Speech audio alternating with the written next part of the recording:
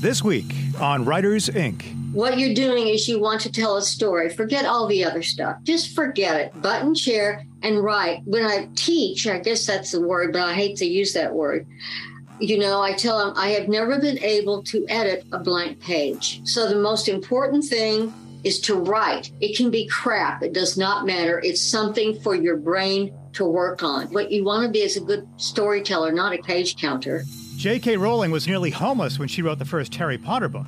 Stephen King penned Carrie in a small desk wedged between a washer and dryer.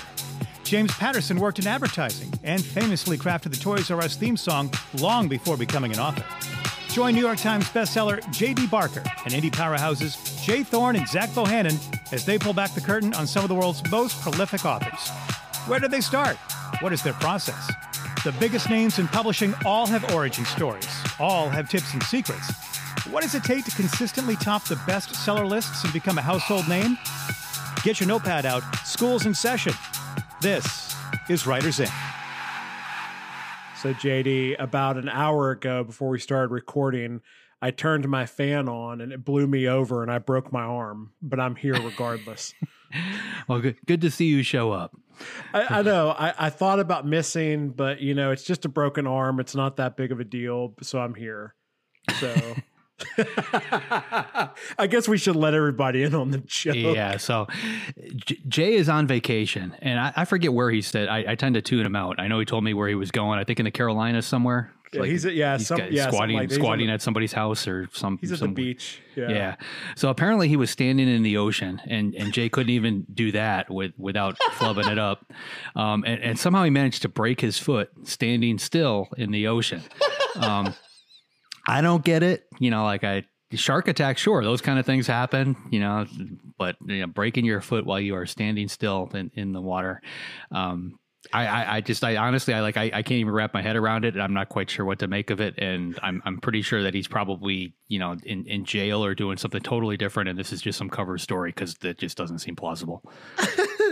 Dude, I can't believe you even told the story without laughing. Like it just makes me laugh. When I've tried to tell people a story, he got hit by a wave and broke his foot. That was a text I got from him, and just a picture of his boot. It makes me think he's not drinking enough milk. You know, like the bones just aren't as strong as they probably should be. He needs more calcium. Yeah, there's something going on there, like where just a wave breaks your foot. I mean, come on, like, you know. I guess it knocked him over or something, and he like twisted I don't know. But like that's the thing. Like, yeah, how does it even happen? But yeah, I mean, it did. I think maybe I don't know. He also got pooped on by a pelican or something. I don't know if you knew that. That I get.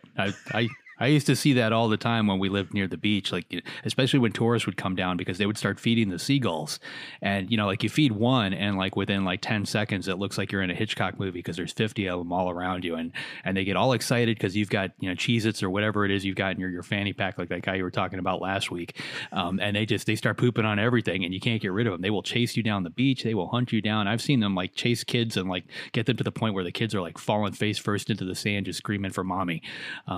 Yeah, so that happens, but people don't break their foot standing there in the shallow end of the Jay Thorne does. and he just so happens to do it the one episode of this show that he misses. Yeah. He breaks his foot so we can make fun of him. It's like, it's perfect. Yeah, so I'm sure there's going to be a Kickstarter or some kind of, you know, GoFundMe or I was going to say GoFundMe, yeah. Yeah, to get Jay back to his normal, you know, almost healthy self, but yeah, he was going to miss this week anyway, as we mentioned last week, because he's on vacation. But he just gave us an even better story where he's got a big old boot on his foot, and I guess he's just sitting around reading. I told him he's going to have a really weird tan line. So probably with that big boot on his foot. So, but anyways, so what's going on in publishing news?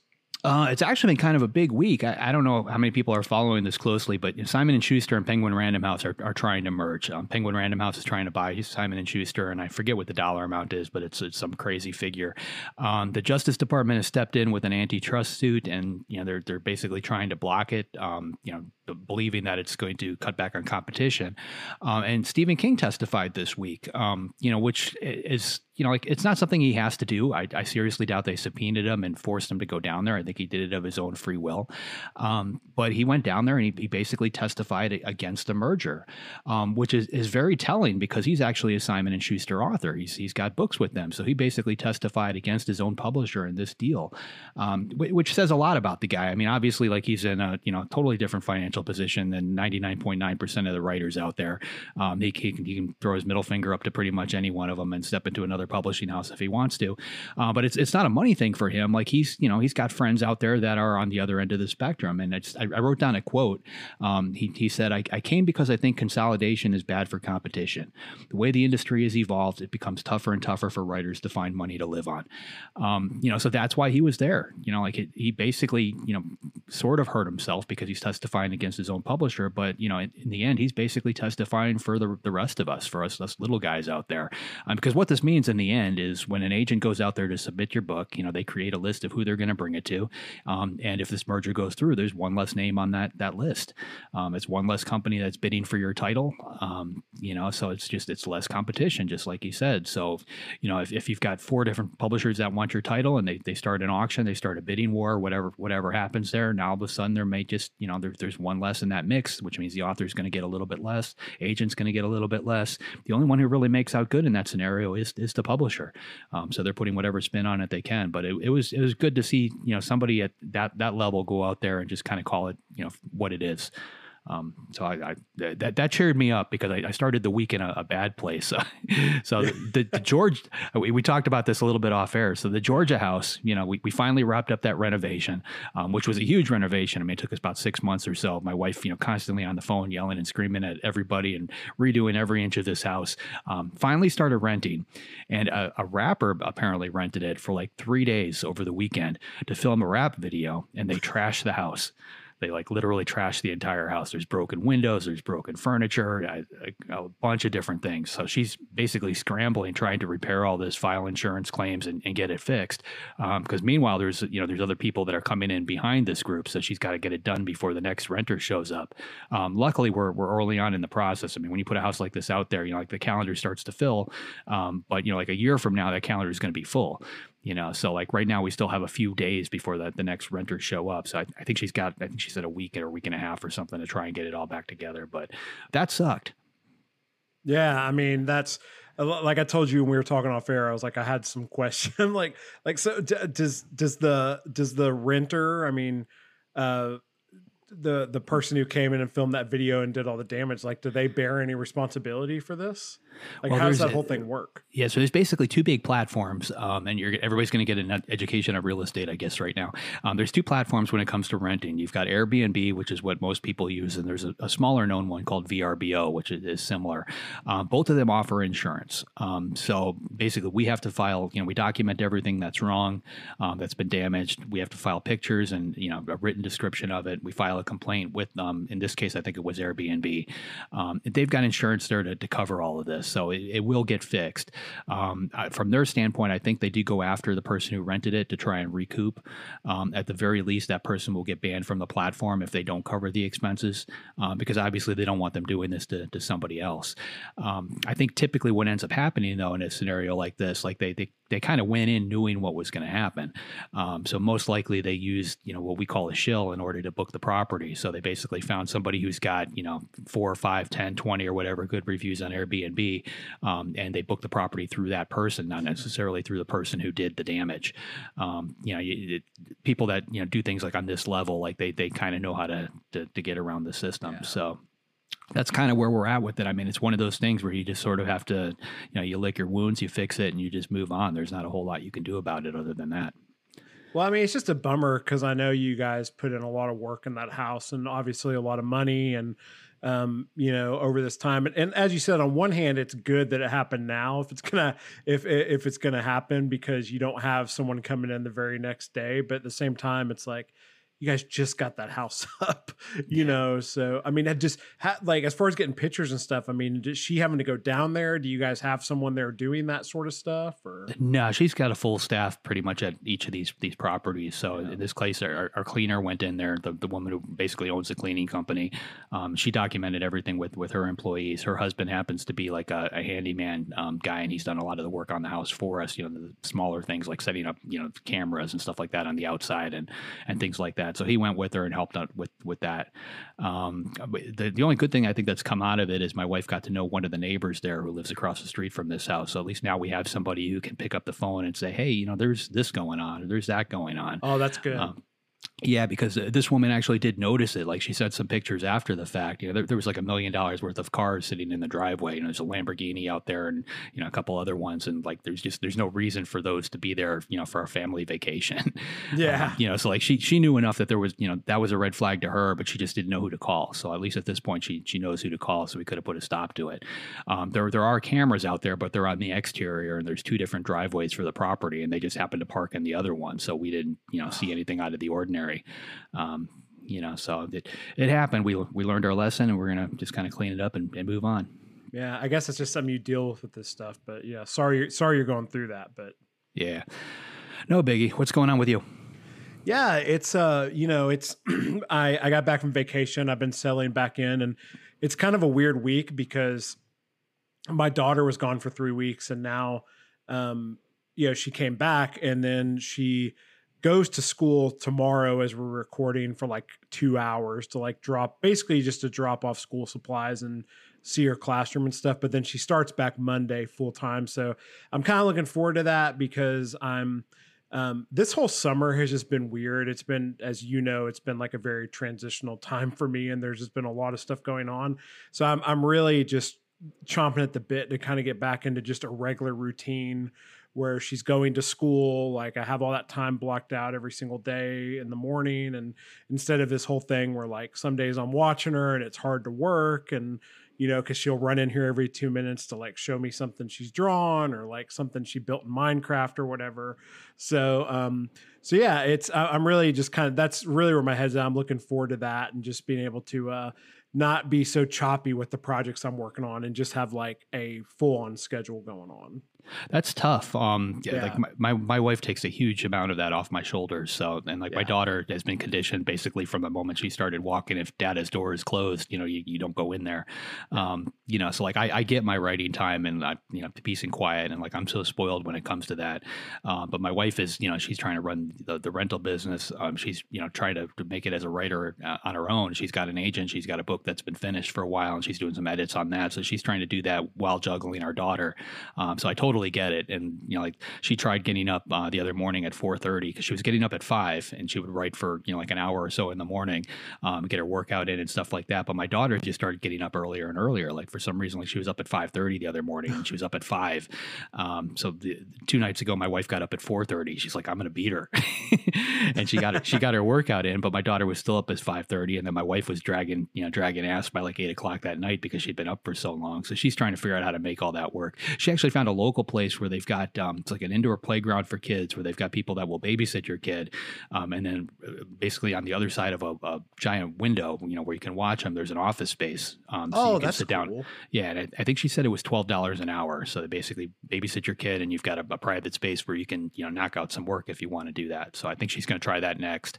But she's having a tough time with it because our daughter's starting kindergarten at the end of the month, and she wants to milk every day that's left and spend as much time with her as possible, without, you know, compromising these other things that she's got to do. So it's tricky, you know, as a parent.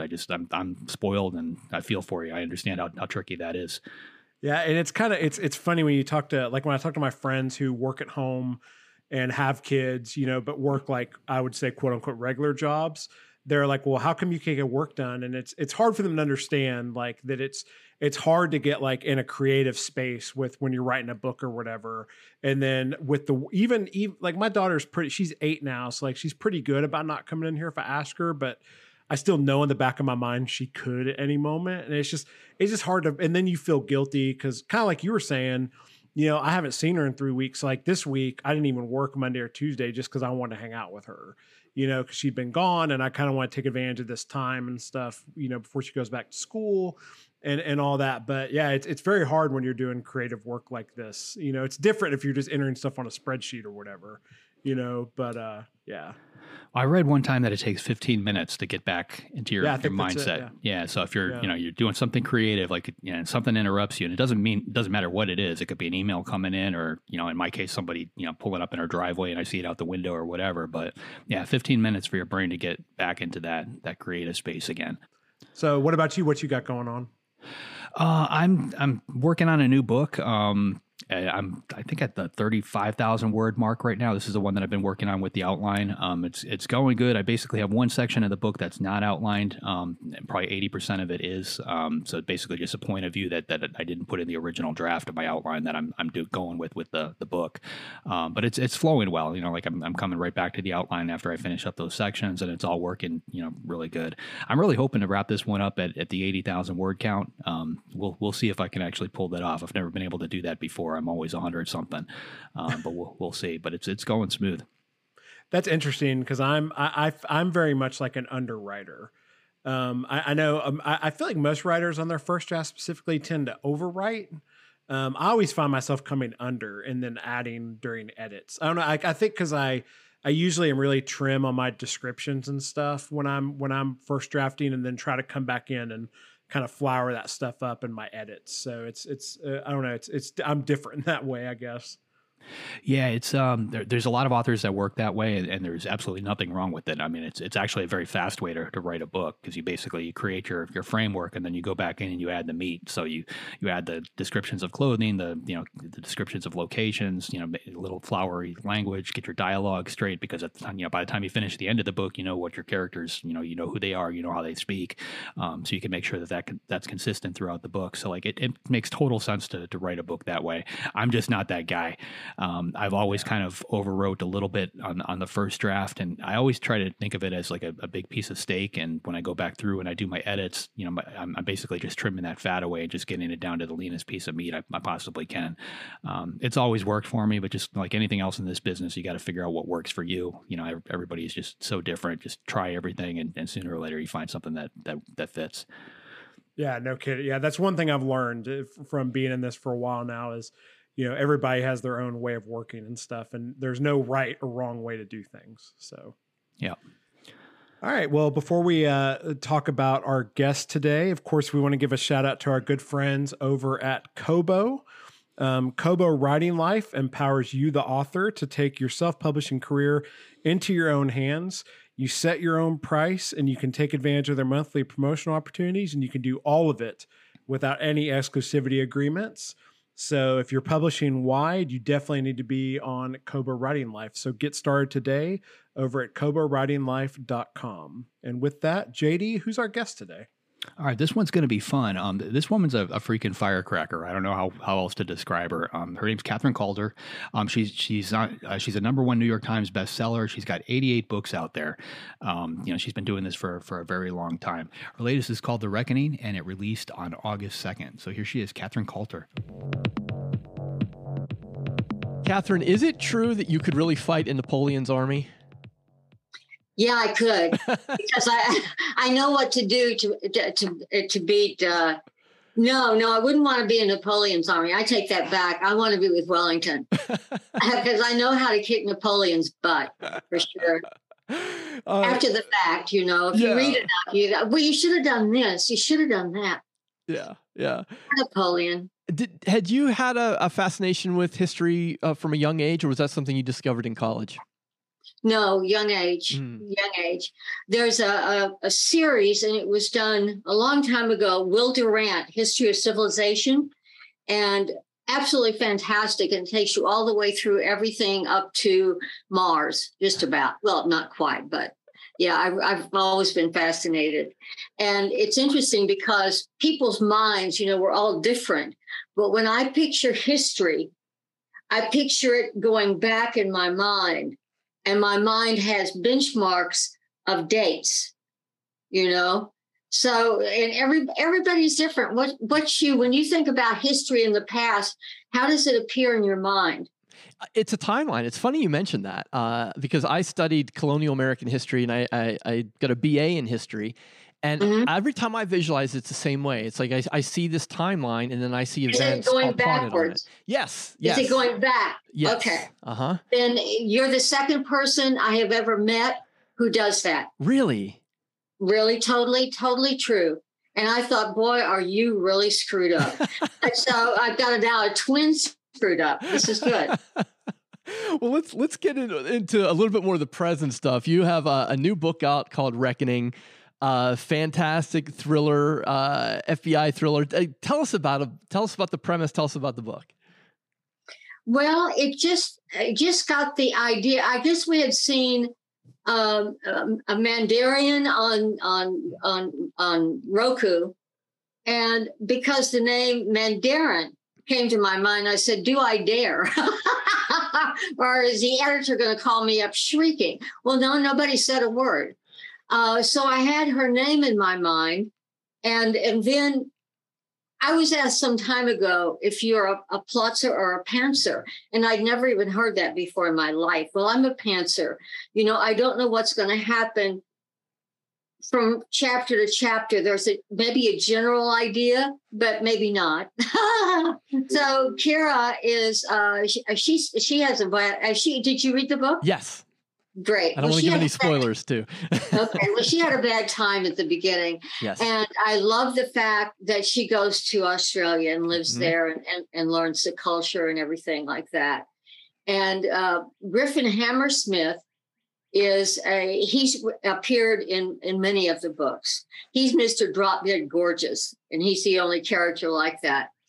And he's always off and on women, and he's he's not, he's always taken aback. He's like, what? So she plays him perfectly. And so this is the first time I think I've had sex in a book in forever, since like book 2 or something, or book 1. But it just he had to have it. Okay. And then we have so much crap going on. So can I say crap? Yes, you absolutely can. Good. Crap is good. There are other things too, but we will be very restrained. And then the other one is Emma Hunt was brought back really by popular demand. She first appeared at 6 years old in The Target, which was the 3rd book. And then everybody fell in love with her, the whole family. And so then they reappeared 5 years later in Backfire. And Emma is a piano prodigy. And so then popular demand, they wanted her back. So I really mixed it up. It was fun to bring those characters back. And you go back and forth, usually I do the 2 plots and you go back and forth. Sometimes they connect, sometimes they don't, it just depends. And how do the settings factor into the story? Whether it's Australia or Virginia, I'm always fascinated by why authors make decisions on the locations of where these stories are taking place. Oh, mine is really simple. They're in Washington, D.C., so if I take them somewhere, then you have to factor in plane time. What are you going to do in the freaking airplane? And I had to do it in this one because they had to go to Las Vegas. And, you have to. So that's really a difficult thing to do is deal with these distances. I can deal with San Francisco because that's where her parents live. And that's where Emma lives as well.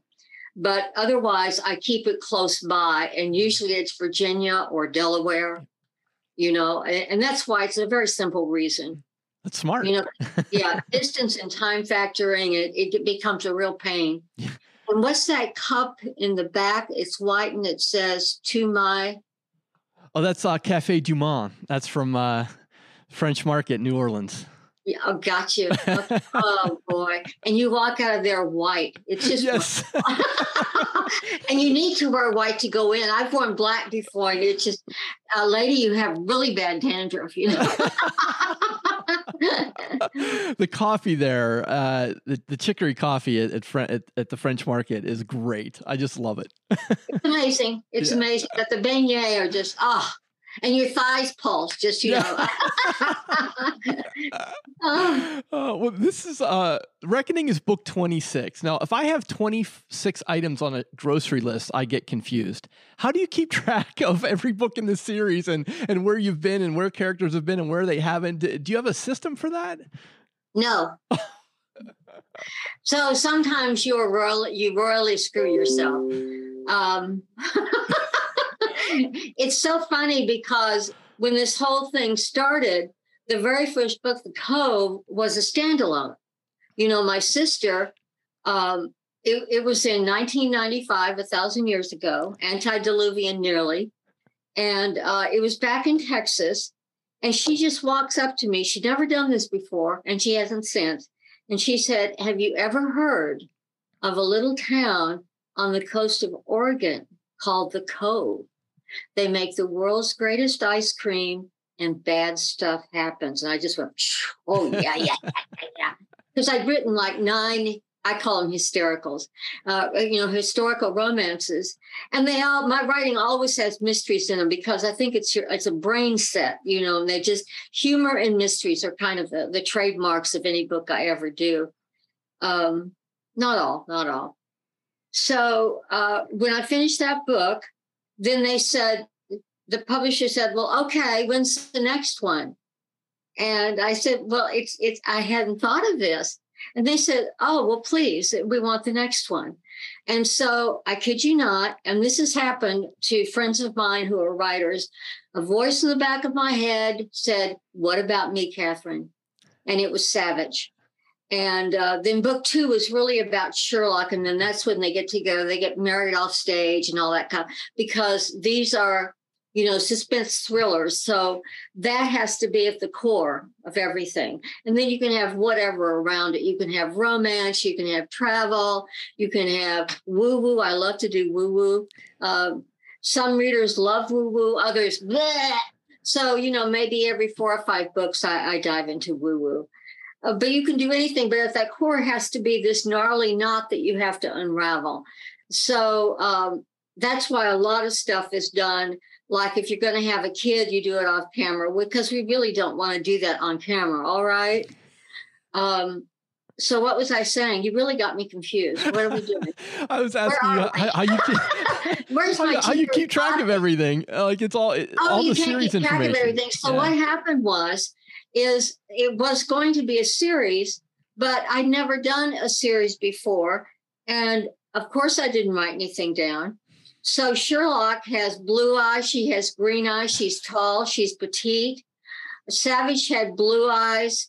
He had the dark eyes. So unfortunately, there is a little confusion, you know, from book to book. And then I finally got them together in terms of what they look like, at least what they look like. But it's difficult. And readers will say, "Well, are you going to bring back the people from Backfire, or not Backfire, but Double Jeopardy?" And I have trouble remembering who they were because they didn't make enough of an impact to automatically be floating there to bring back. So it's really happenstance, and readers will say stuff like, "We really like blah, blah, blah, and do this and do that." And so if somebody really wants Emma Hunt, who's the prodigy, she's a fantastic little girl. She's now 12. And so she's always percolating in the back. So that's why it was pretty easy to bring her back, although I had no idea what was going to happen. Mm-hmm. So that's kind of always the challenge. Because you're always backward buildup, we call it. Because once you get something on the page, then your brain works on it, and then you say you like that direction that you're going. So then you have to go back and make changes. So it's always going back and editing, but I can't do it the other way. So it works. I did have an outline for the book I just started, but it's already falling by the wayside because you come up with good ideas that you never would have thought of. So you can't ever be tied to an outline, ever, ever, ever. And some people are. I had this weird visual of you almost in a family reunion style setting, except it's instead of your family, it's your characters in your books. And you're walking around and some of them are talking to you. Some of them you know really well. Some of them are distant relatives.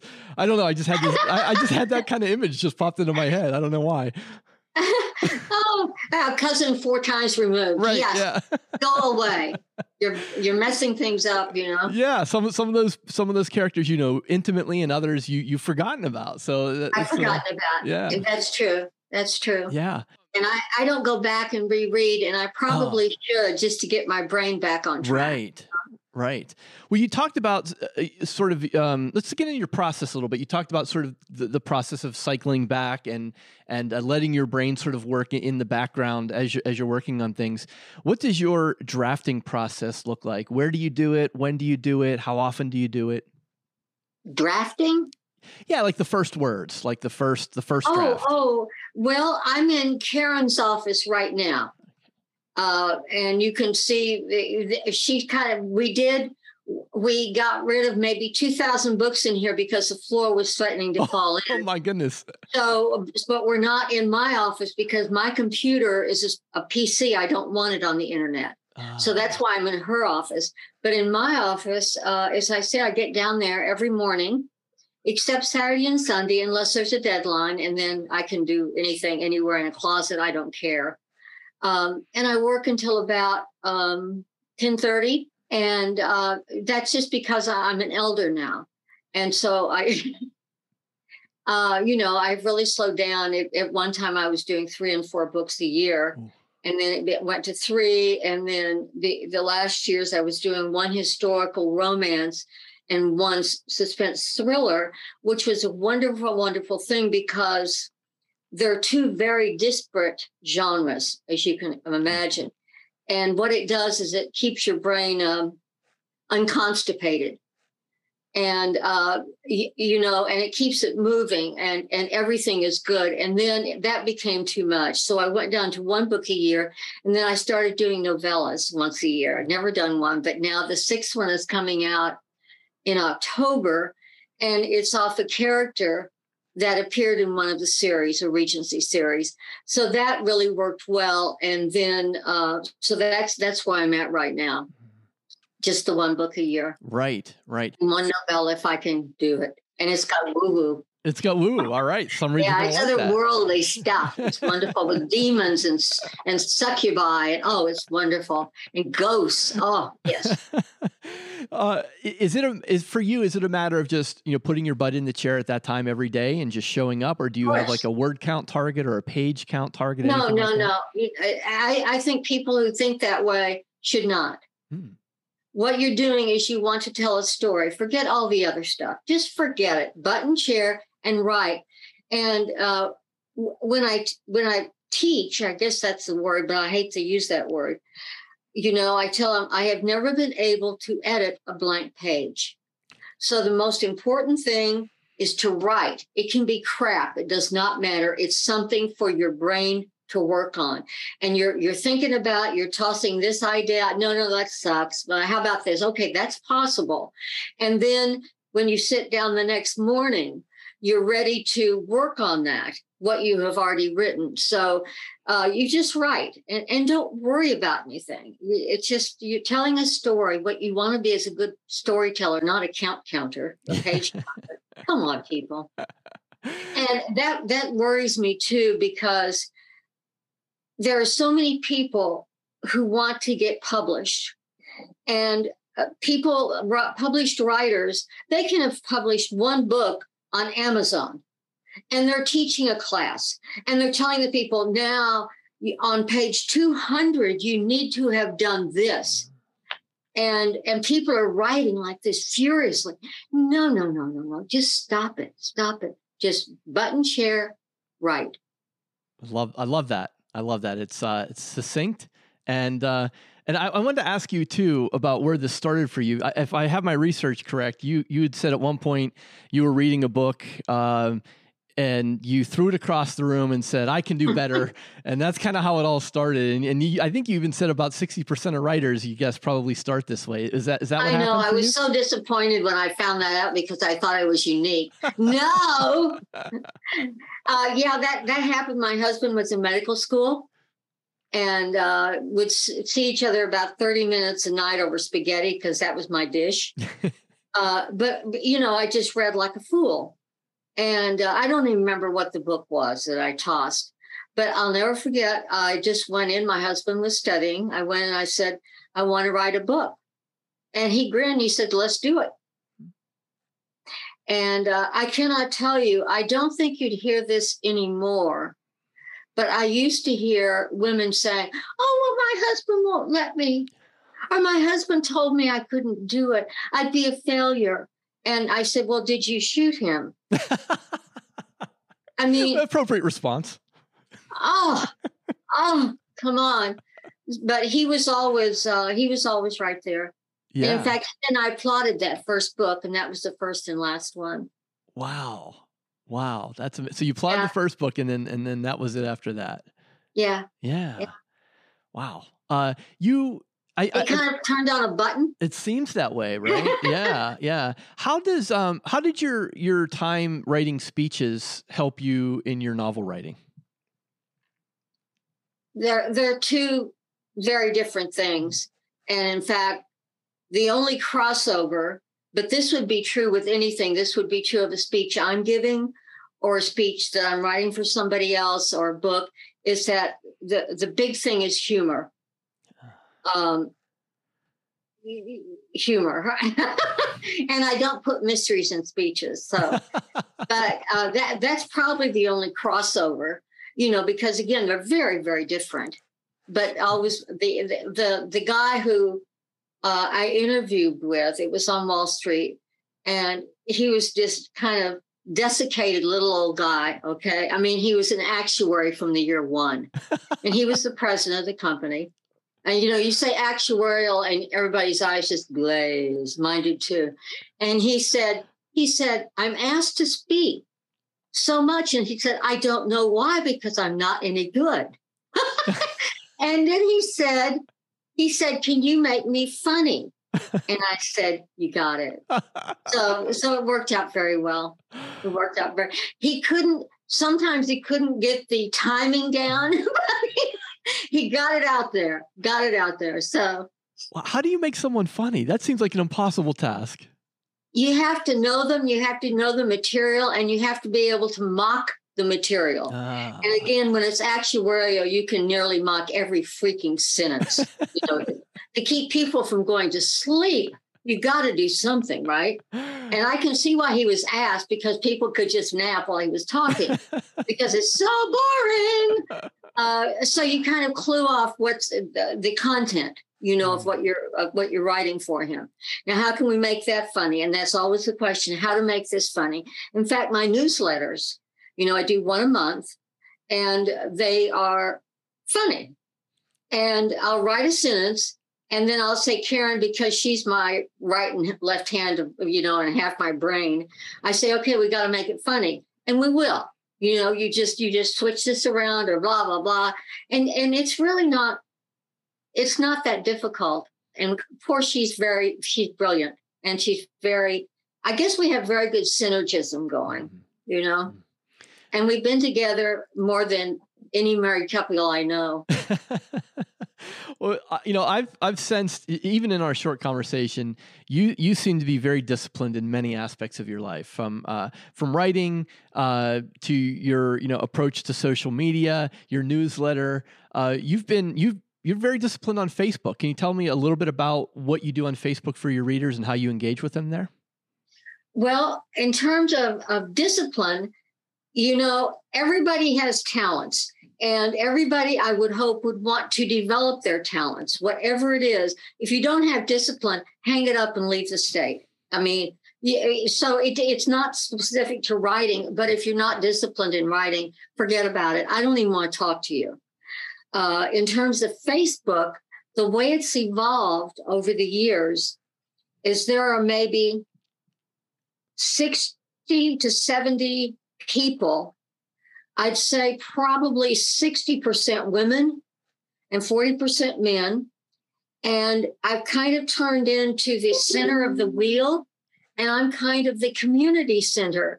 And I bring everybody together. They respond to me, and then they get to know each other. And so friendships have been made because I'll post and then I'll get all these replies, and you'll see people answering each other. Catherine said this about that. And what are you doing with your husband? And blah, blah. I mean, it's amazing. And I feel blessed because I'll never forget one woman. I said in my post, has anybody heard from Michelle? I haven't seen a post from her in 3 or 4 days. She emailed me on my private account, not my private account, my fan account, the next day and said, this is what's going on. Sorry, I haven't been posting. So the people who knew her and had become friends with her got in touch with her to say, Catherine is concerned. So call her. So it's a wonderful, wonderful thing. And I would, when I go off the planet on vacation, there's no Facebook, or I do it rarely. I just forget about it. It's gone because you're focused on something else. And people are just so phenomenal. The only two things, there are no politics and there's no religion on that page. And I'll never forget, a new person came on and made some sort of little political allusion. And there were like 10 answers saying, Catherine doesn't want politics. Don't do politics. Don't. So it's an amazing group. And I feel very, very blessed about that. And it's impressive that it's so cohesive, given that, you have a huge back catalog of historical romance and thrillers, and yet these folks all come together in one place. I think that's really a credit to you. Well, I think, again, if you're doing something every day, if you just spot in like once a week, it's never going to work. But if you want to get people who get to know you and get to know you, they always know what I'm doing. And of course, I'm always pushing exercise. What was I going to tell you? Oh, yeah. In terms of the hystericals, as I call them, the historicals, women readers are about 85% of retail purchase. And one thing women do, if they like you, they follow you. You could write anything and they'll follow you and give you a chance. Men don't do that. Men do not do that. Men are much more, I have just found over the years, are much more like this, right? Whereas women are just, if they like you, anything you do. So all the historical readers have followed through, and they'll talk about historical novels. Have you read this one? Or did you, and then BookBub and all these other things will put, and the publisher will put a book up for $1.99 or $2.99 for a couple of days. And then the fans will talk about that. Oh yeah, I really like that one, and blah, blah, blah, blah. So it's a great network for them, particularly them. Fantastic. I think so. Yeah, it's wonderful. I'd love to wrap up with a fun question for you. It's an easy one. What are you most excited about today? Most excited about today? Well, this evening is the last number 8 on Reacher series. So we're going to see it all come to an end. I read, I really like Lee Child, and I like the Jack Reacher books. They followed one book, but they brought in a lot of other stuff. And as a writer, they should have made it 2 episodes, only 6 episodes, because it was too stretched out. But yeah, I'm really excited about that. And today, we hike every day. Started up with COVID, never stopped. So I bug everybody on Facebook. Hike, work, get that body right. Anyway, we're doing an extra difficult one today. So I don't know that I'm looking forward to it. It's kind of straight up. So we'll see. All right. Well, I have to say, you said she was a firecracker, and you weren't kidding. She's just full of charisma and personality. And I'll tell you one thing, I definitely want to be sitting at Cafe Du Monde now and having some beignets and some chicory coffee. Well, she's clearly very observant because she figured out just how screwed up Jay was like in the first 3 minutes of that phone call. I was thinking the same thing. She's spot on. Nothing slips past her.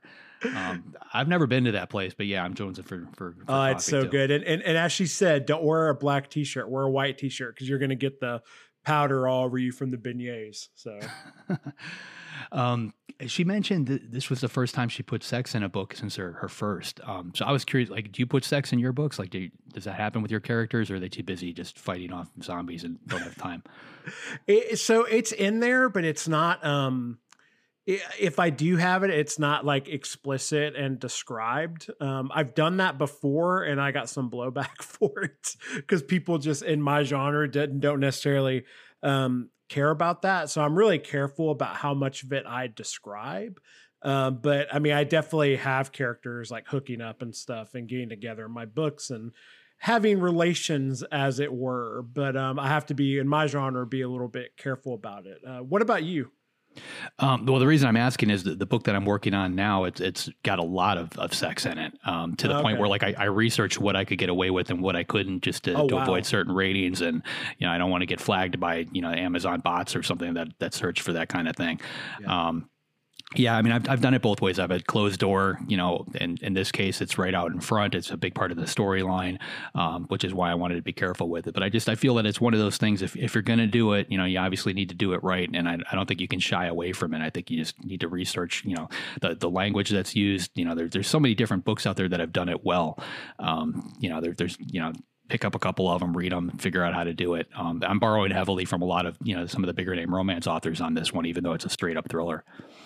Well, I think you also pointed out a really big point is like, it sounds like from the book you're writing, it is essential to the plot to have this. So, in my cases, it's just always been kind of like a side thing. And it's just part of, the natural relationship building that you have go on when you're telling a story, especially over a long series or whatever. And I think that was part of it too, is when I did have, a sex scene, like in the current series I'm working on, it was like in book 3 or 4 or something like that. So like I had to be really careful with it then. I feel like if I would have had it in the first book, people would have been used to it, but coming out of nowhere, it could be kind of weird. But I think, as you said, having it happen as like a big part of the story is really crucial. So.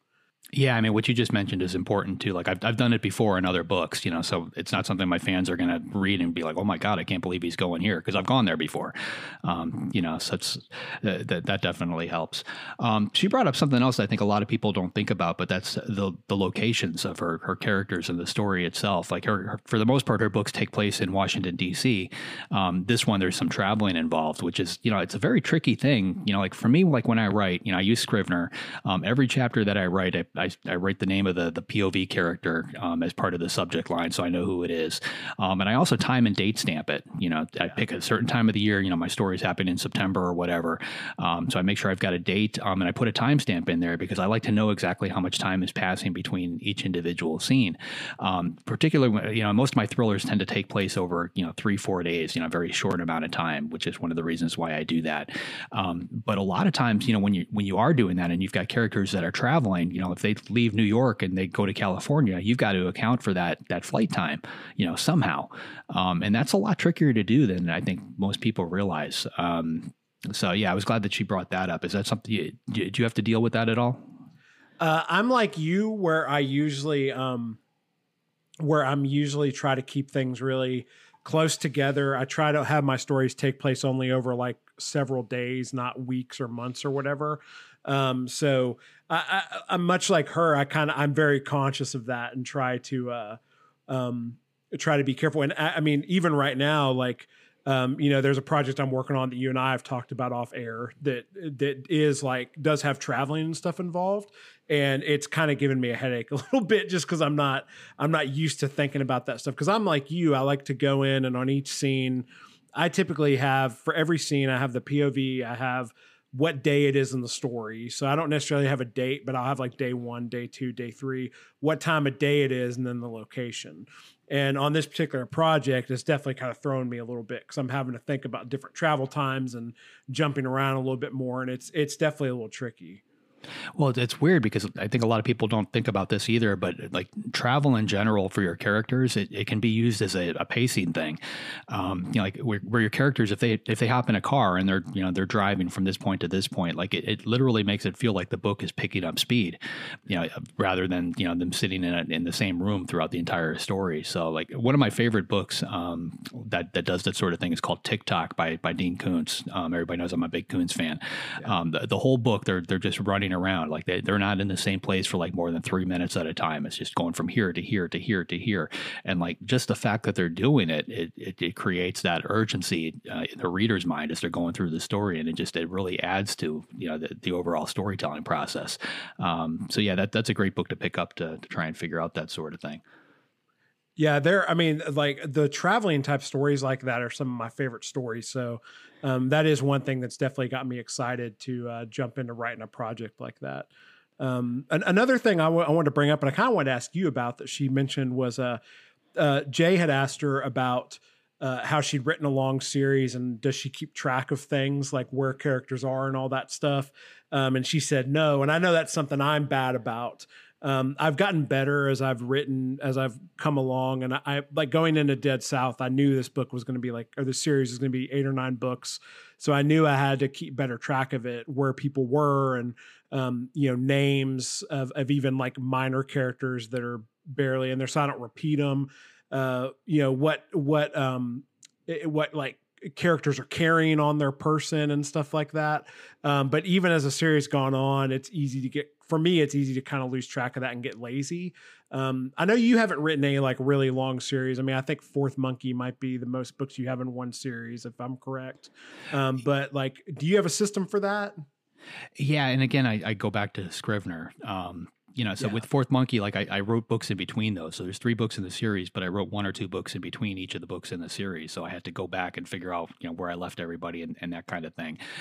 So with Scrivener, I'm very careful to make sure I create a character sketch for every single person that's in the book, even if it's, just somebody that's at the checkout counter that I just happen to mention. If I name them something, then I make sure I create a character sketch.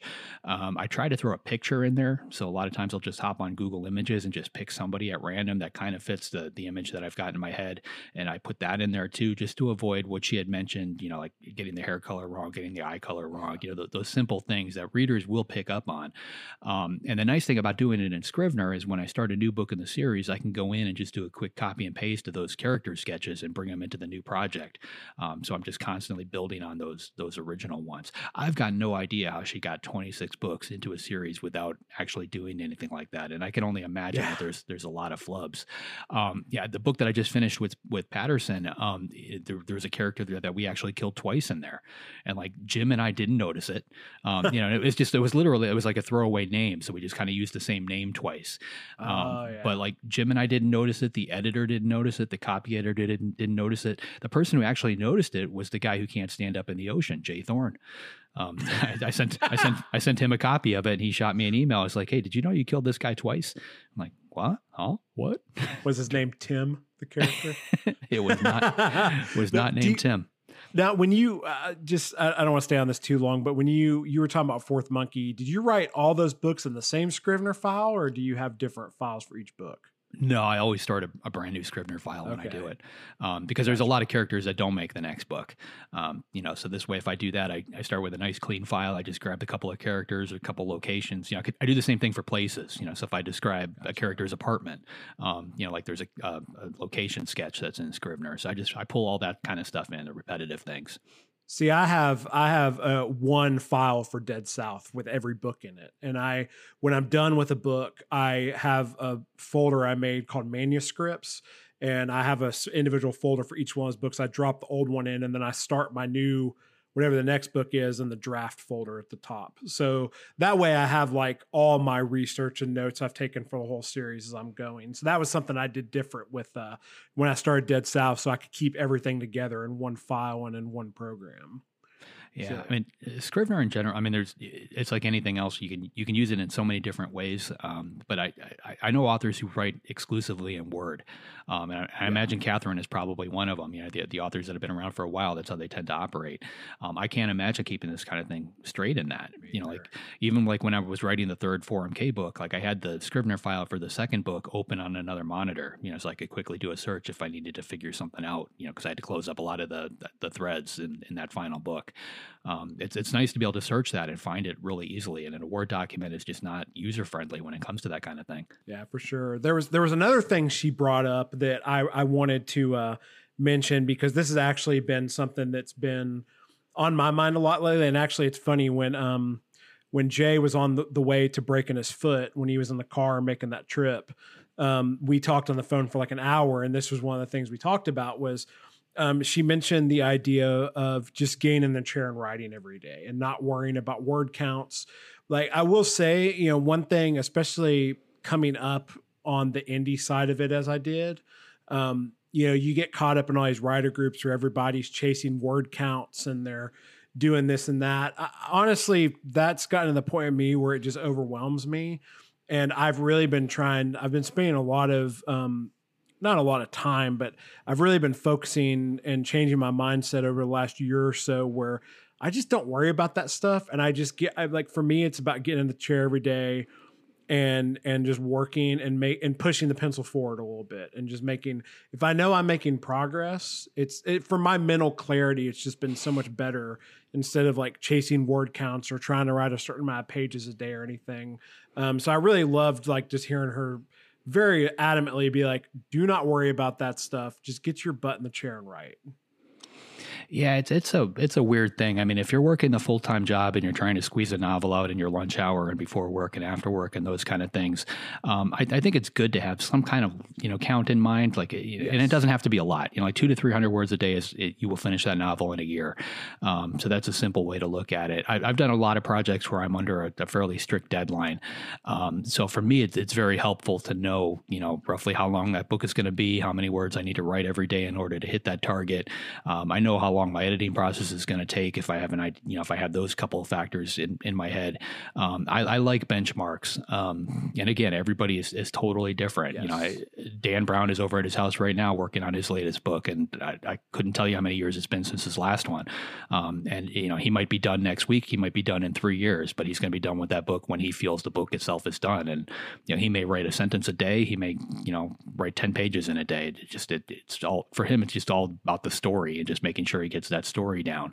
And that's important too. I mean, you don't want to force yourself to get in the chair to get 1,000 words or 2,000 words every day. If those words are garbage, you know, and a lot of people will do that. You know, they'll get 300-400 good words and then they just keep going because their word count target is 1,000. So they'll add another 700 and then take them out the next day. Again, just got to figure that into your process and figure out what works. I mean, the one thing that she said, and I think it was roughly about the same time, she mentioned you can't edit a blank page. Yeah. You know, it should be on a coffee mug, I think, somewhere if it's not already. I mean, that's huge. I mean, even if you are writing garbage words, at least you are putting words down on paper. So get your butt in the chair, get something down on that screen. And I personally feel you need to do it every day in order to stay sharp. But not everybody's the same, you know? Yeah. And I agree with you. Like, I think there are, like for certain people, it definitely works. And it worked for me for a long time. Like you brought up 2 instances. Like when I was working a full-time job, I had to do that. Like I needed to have that real structure and discipline. And also if you're on a deadline, I think that's super important. You know, for the main project I'm working on right now, you know, on Dead South, it's just kind of a thing where I've had to tell myself like, look, I know readers are waiting on this, but I know it's gonna be a better story if I put a little bit less pressure on myself, you know? So on that particular project, it's better for me. So, yeah, I mean, frankly, the better story is a lot more important than just rushing it out. You know, like you can create all the content you want, but if it's not good content, people aren't going to come back. You know, if you take a lot longer, but you get that book perfect, you know, they're going to come back for the next one, even if it does take you 4 or 5 years to get it done. But Catherine was great. That was Jay did a great job on that interview, and she was awesome. Like you said, she was a firecracker. So yeah, absolutely. So who we got up next week? Next week we've got Riley Sager coming back, and I was trying to figure out what number this is. Is this number 3? I think. I didn't write that. I think he's been on at least twice. This is probably number 3. So Riley Sager, New York Times bestselling author of 6 novels now at this point. His first one was called Final Girls, which was published in 30 countries, and it won the ITW Thriller Award. He was actually sitting behind me when he got that for best hardcover novel. His latest book, The House Across the Lake, just released in June, so he's going to be on to talk about that. Nice. Well, we're looking forward to having Riley back on. That'll be a good episode. But in the meantime, if you'd like to be notified as soon as new episodes publish, make sure you go to writersincpodcast.com and sign up now. We'll see you next episode. Have a great week of writing. And most importantly, watch out for those waves. See you next time. Thanks for listening to this episode of Writers Inc. Access the show notes and leave a comment at writersincpodcast.com.